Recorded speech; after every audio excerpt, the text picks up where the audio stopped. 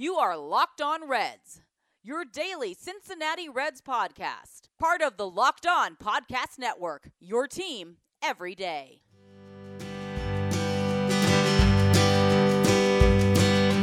Welcome into your daily source for the Cincinnati Reds throughout the offseason. This is the Locked On Reds podcast, and I'm your host, Jeff Carr.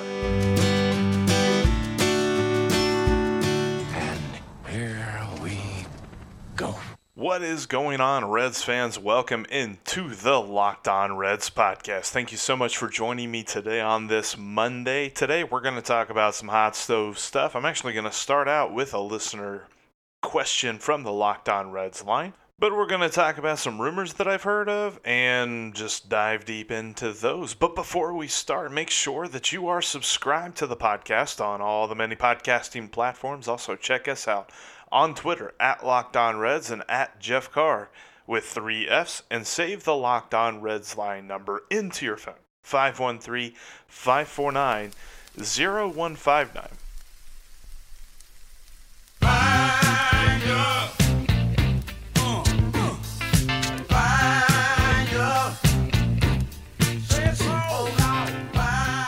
So, kind of like I mentioned, gonna start off today's episode with a listener question. This one comes from Jimmy Feltner. He texted into the Locked On Reds line, and he asked, he mentioned he was reading an article, and it was about Cole Hamels. Seeing that Cole Hamels wants to sign, or at least is open to signing, a one-year deal. We're going to get into that in just a second, but he says, could you see the Reds signing him for a one-year deal to be the fifth starter if the price is right? And if possible, use Tyler Mahle in the bullpen. Thanks, Jeff. Go Reds. Thanks, Jimmy. I appreciate the question, man. I'll admit, if the price is right, they should go after everyone. I'm not sure exactly what the price would be for a one-year deal for Cole Hamels. He is coming off of his gargantuan 8-year contract that he signed, when he was a Philadelphia Philly. An 8-year deal that was worth, in total, $173 million. And he's going to be 36 this season. He's currently 35 right now. So I'm not exactly sure as to how that translates. There's also a couple of other factors that are going into this. Now, in pretty much everything that I've seen, if you look up Cole Hamels and some rumors that are surrounding him right now, the reports are that he is open to the idea of a one-year deal. I think he understands where the market is right now. He's seen a lot of these other guys like Dallas Keuchel and even Craig Kimbrell out of the bullpen, different things like that, where guys knew they were worth a lot of money, they were worth a lot of years. But they kind of didn't get exactly what they wanted. They had to wait out until finally it got to the point that a team would sign them because they just wanted to pitch. They were tired of being a free agent. So I think Cole Hamels understands that if he wants to go to a contender, and he has said that is a hard and fast distinction. He wants to pitch for a team that is trying to win now. But if he wants that, if he is going to get that, he has to be willing to sign a one-year deal. Now, that is a lucrative option for the Reds. I'm not so sure if they should go crazy with this, though. Like, if we're talking he's got to get like $15 million, obviously that would be a little bit too rich for me for a five-starter. Now, if it was around $10 million, cut some of that money off of there, because think about this. The payroll's going to increase, right? But if you're taking too much of that, if you're taking a huge chunk of that and putting it toward a fifth starter, that's a lot less that you have to spend on a bat. The Reds need a bat. They can live with Tyler Mahle as their fifth starter. And in fact, you've got other guys like Lucas Sims and some younger guys in the organization like Vladimir Gutierrez. I don't know exactly how much chance Gutierrez and Tony Santillan and those guys will get to compete for that fifth starter spot. But there are some guys that are there to push Tyler Mahle. And maybe they go for, the two words that Reds fans are very, very adverse to hearing right now, but maybe they go for a cost-effective option for a veteran fifth starter to compete with Tyler Mahle in spring training. I don't know. I'm not so sure that they should shell out for a fifth starter. And I feel like Cole Hamels is going to have a decent market. In fact, I did read something just last night saying that the Phillies are very interested in bringing him in, and there's mutual interest there that he would like to return to Philadelphia, the place where he got his World Series ring, where he made his money. So I could see that happening. I think Cole Hamels to the Reds, not exactly sure about that. I like the idea, and it was very intriguing to me. I appreciate the question from you, Jimmy. It was something that I was thinking about. But overall, and I'm not adverse to seeing Tyler Mahle pitch out of the bullpen either. If he doesn't win the fifth starter spot out of spring training, I think he'd be fine in the bullpen. I don't think that would be a situation where he would get stuck. We always talk about these guys that we thought were going to be decent starters for the Reds who get stuck in the bullpen. I don't think that happens with Tyler Mahle. But that being said, Cole Hamels probably not high on the shopping list. Like if you're talking about a shopping list for this offseason for the Reds, obviously to me, probably not obviously to everybody, but in my opinion, if I were writing out the shopping list for the Reds for this offseason, Yasmani Grandal's at the top. I just think that he fits so well, and you won't have to break the bank to get him. You can get him for a decent amount of money for maybe 3 years, and he fits the offensive need at catcher, and he can fill in at first base and kind of create a little bit of load management there with Joey Votto. I think he's got to be number one on the list. Number two, Didi Gregorius.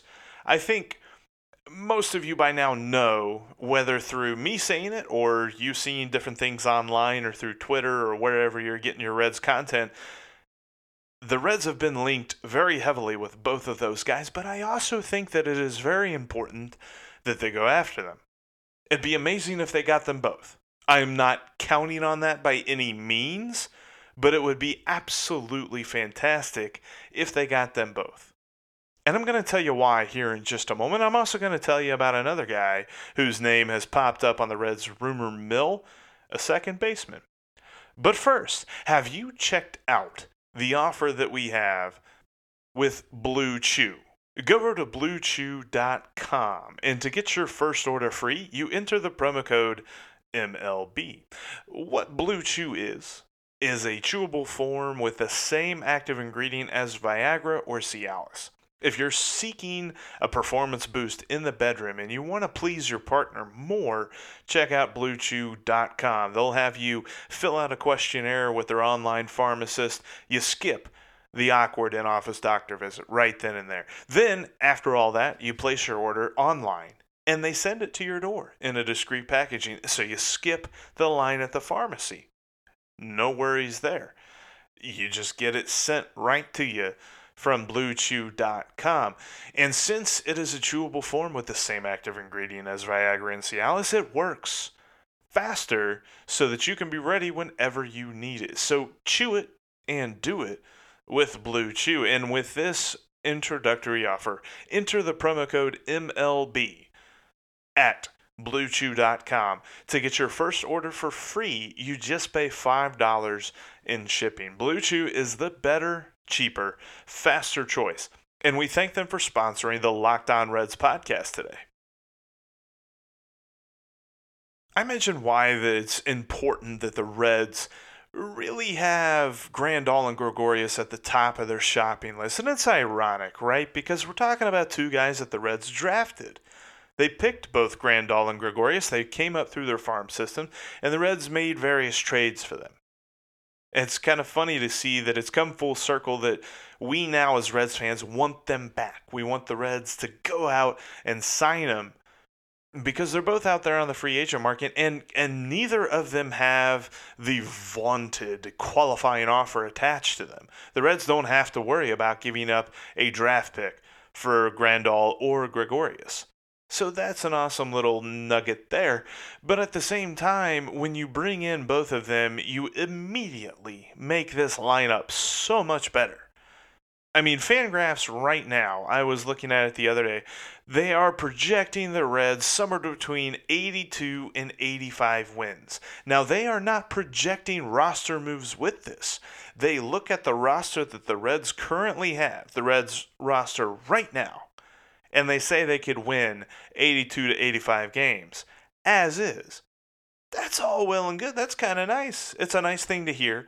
They see that the pitching is good. They see that the hitting probably got a little unlucky last year and will get better just through regressing toward the mean as far as statistics are concerned. But then you add in some key players like Grandal and Gregorius, and boom. I mean, you don't have to squint too hard to see a win column that begins with the number 9. A 90-plus win team. That's amazing to me. And then if I mentioned shopping list, those two guys are at the top. I'd really like to see there be a big trade, too, at the number 3 spot. If you haven't noticed, on RedLegNation.com, there were a couple of posts, one by Richard Fitch and one by Doug Gray. Richard was talking about why going all in may not be the best idea for the Reds. And he recognizes that his idea is not popular, which is true. Most of us agree that the Reds, it's time to go all in. But he was saying that if you get rid of these prospects, if you trade them, and the Reds don't make the playoffs, then what? The team itself doesn't look that great.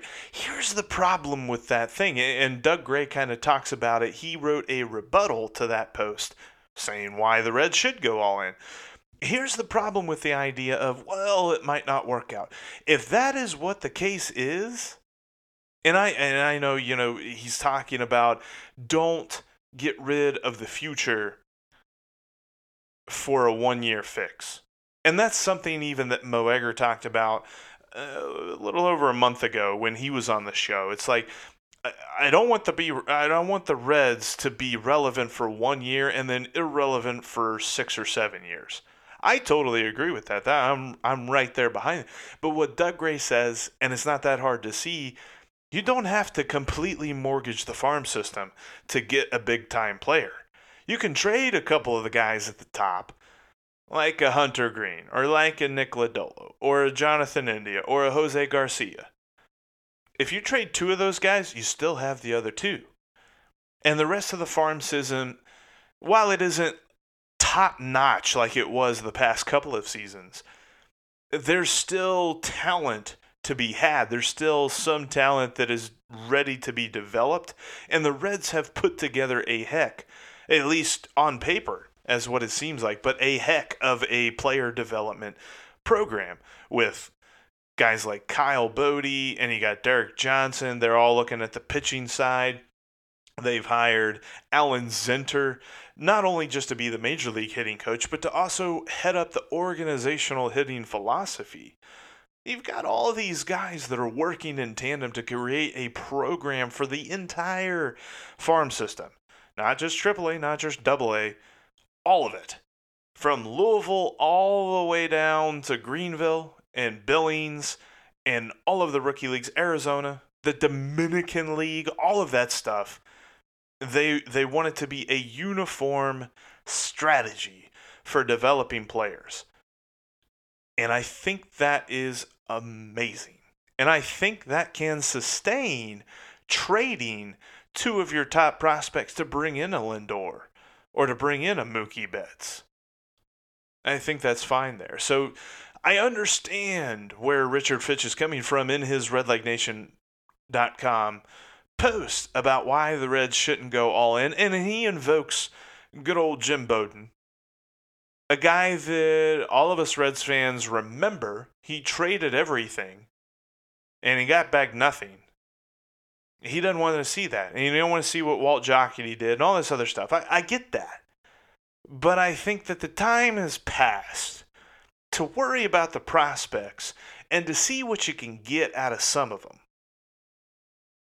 Because I'm telling you what, and he kind of tries to rebuff this a bit, but I'm telling you what, a World Series ring this season, I don't care what the farm system looks like after October if the Reds have World Series rings on. Don't care. That's the name of the game, folks. Get that championship. And another name that could be on the list of the Reds roster that brings home that championship is another rumor that's going around that the Reds are interested in Howie Kendrick. Now, I like this because he's not going to want a long-term deal. He's 36 years old. He's kind of, I hesitate to say the twilight of his career because he just had an amazing postseason and a pretty decent 2019 regular season overall for the Nationals. But he would fit in very nicely at second base for the Reds. He also has the ability to play some first and some outfield, different play, if they want to move him around. It's not necessarily he sets at second base and Nick Senzel can't play second base. You could put him in the outfield or at first and spell Joey and then move Senzel to second and still have a center fielder. Just a thought there. But Howie Kendrick specifically, we're talking about a guy that was tearing it up in the postseason.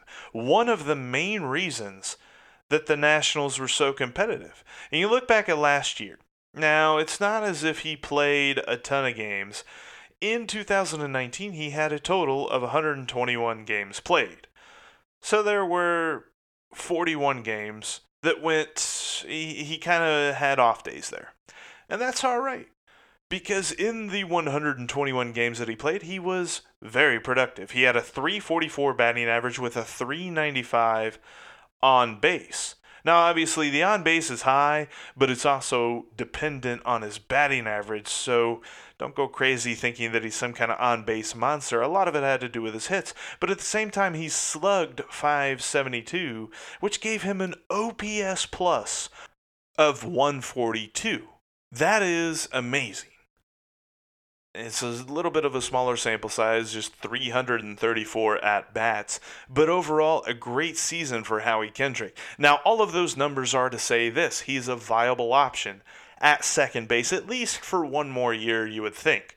So if the Reds could sign him to a one-year deal or to a two-year deal, that would be optimal, because then you could really bridge the gap between whatever's next at second base. There's not a ton of options in-house, but you could also kick the can down the road of, are they going to play Senzel at second, or are they going to play him in center, or, what have you there. But at the same time, fielding a good lineup with Howie Kendrick in there. I've always been a big fan of him, even when he was back with the Angels and before he started moving around to different teams like he has in his career.